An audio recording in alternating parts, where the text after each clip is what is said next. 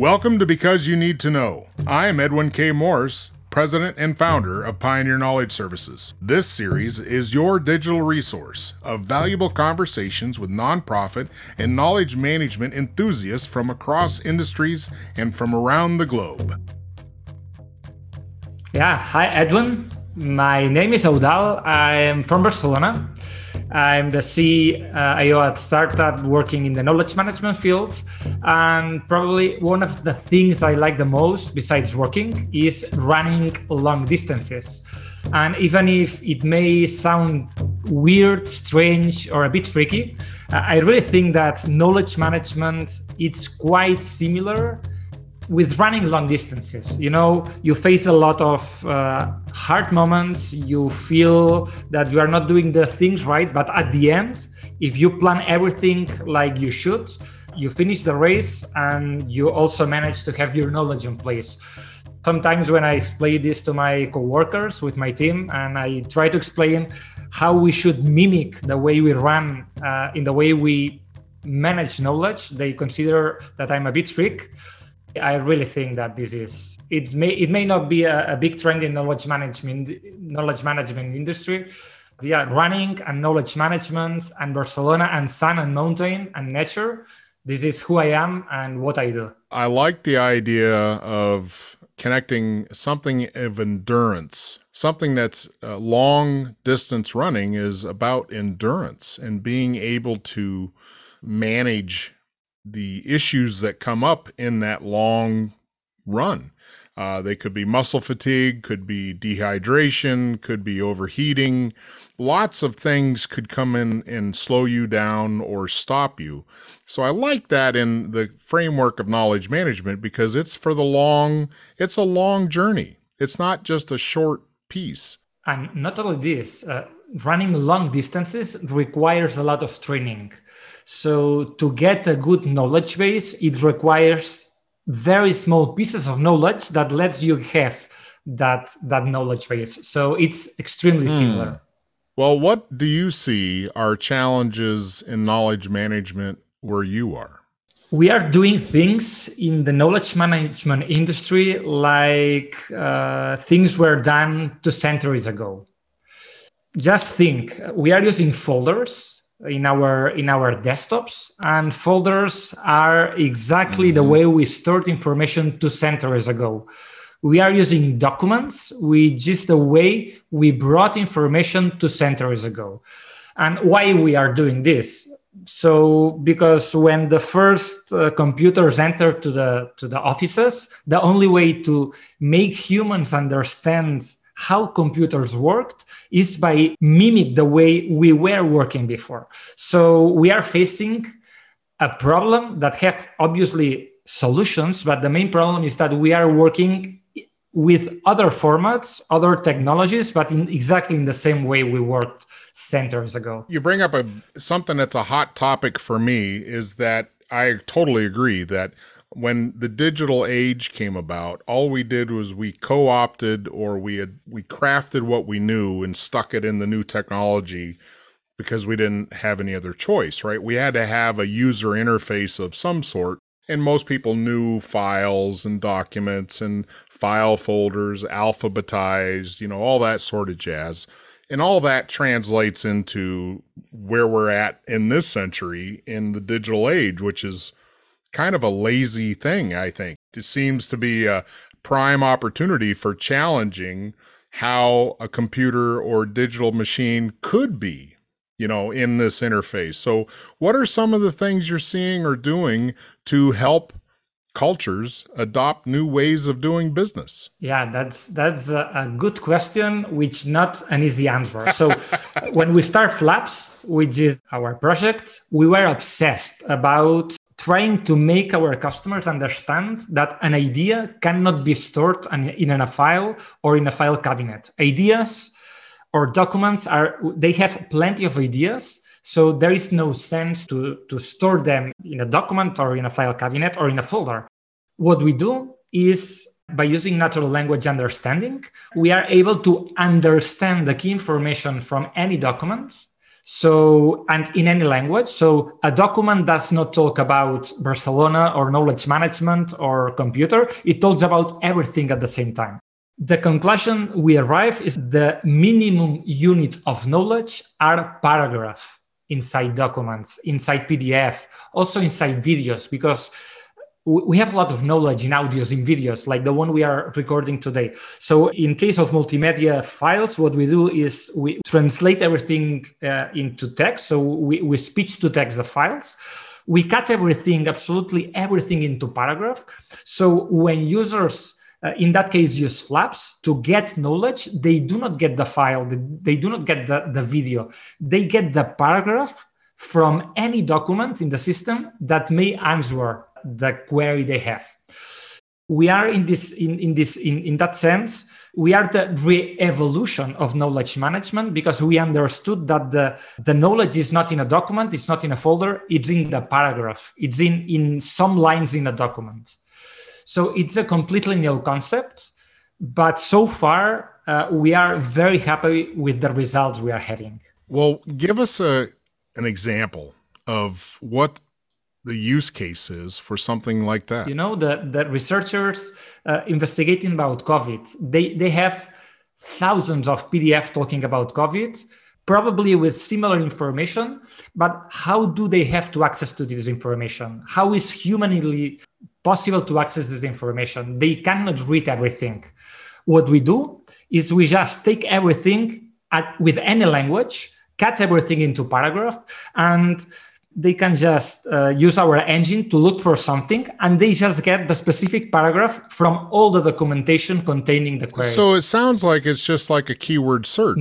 No, because knowledge cannot be based on keyword search. Knowledge is meaning, our words, our ideas. Ideas cannot be stored. This is easy to say, but hard to understand. Our engine is able to understand natural language, how humans request information. And by using semantic search, we can not only provide the results a user wants, but we also can provide results in different languages. So maybe for COVID research, we have documents in German, in English, in Spanish, in Italian. Why a user cannot get all the information he needs? So why we are limiting to get results because of the language of the document? It makes no sense at all. Right. So I agree. What we let users is to find what they need. They can ask in not by keywords but by meaning, and they get as a result paragraph from documents in any language that may contain the answer they are looking for. So language is not a limitation now. It cannot be a limitation, and it is not a limitation. But you're using a natural language protocol or something that identifies language, not just terms. Exactly. So does an organization now not have to worry about a taxonomy? At all. Why? Because, again, ideas cannot be stored. You cannot limit any document, because why we should add a tag to a document if that document may contain 1,000 tags? It makes no sense. The real meaning of a document is the meaning itself. The only way to do this is by using artificial intelligence and natural language processing, and forget about how we have managed knowledge so far. It's a completely new way of getting insights and getting to know what your company knows or what you need to know to accomplish your job.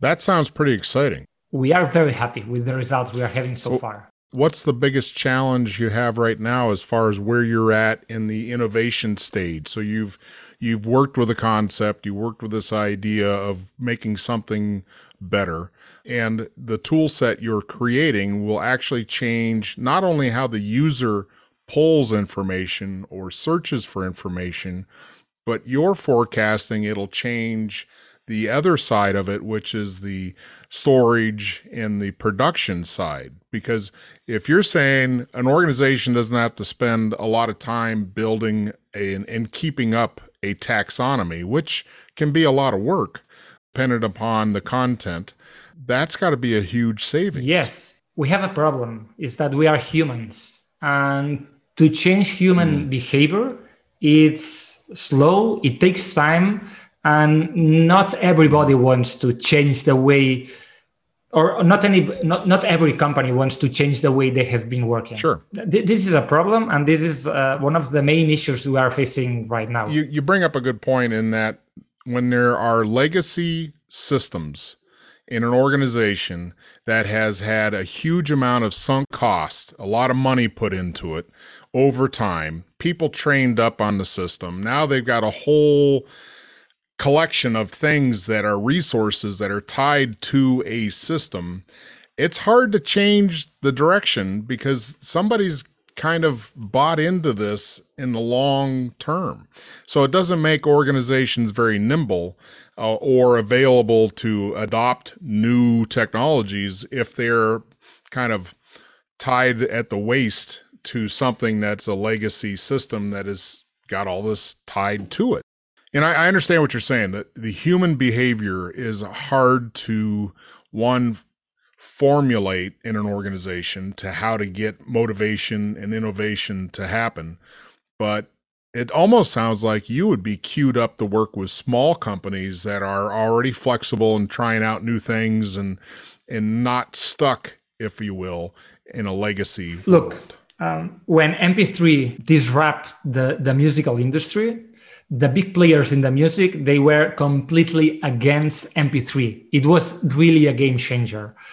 We could just read the news or what the big industry players said about MP3, that it was not good for musicians, that it was not good for the music. So we are exactly at the same point. Obviously, big corporations, they will need more time to understand that if they do not use this kind of tools, they will suffer a lot.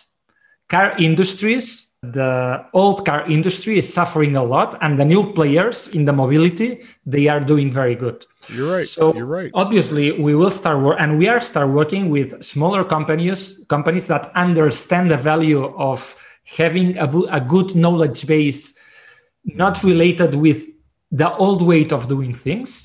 But we are sure that big players will come because it's the only way that they can do things. If they want to be stuck in the past, they will suffer. Yeah, I totally agree with that. Innovation creates as much as innovation kills other organizations, I guess. But you know what I mean? I see what you're saying, and I totally agree that innovation sparks as much as it in the positive as it does the negative. And those that are willing to push forward, to adapt and adopt and learn will succeed. Yeah. Or at least exactly. At least set themselves up for success. Exactly. And another player that I don't know about the listeners, what they would think, but in knowledge management industry, one of the players that is also killing innovation inside organizations are IT departments. They are very afraid of doing new things. They want to have absolutely everything under control. Mm-hmm. They should have, in my opinion, they should have less power.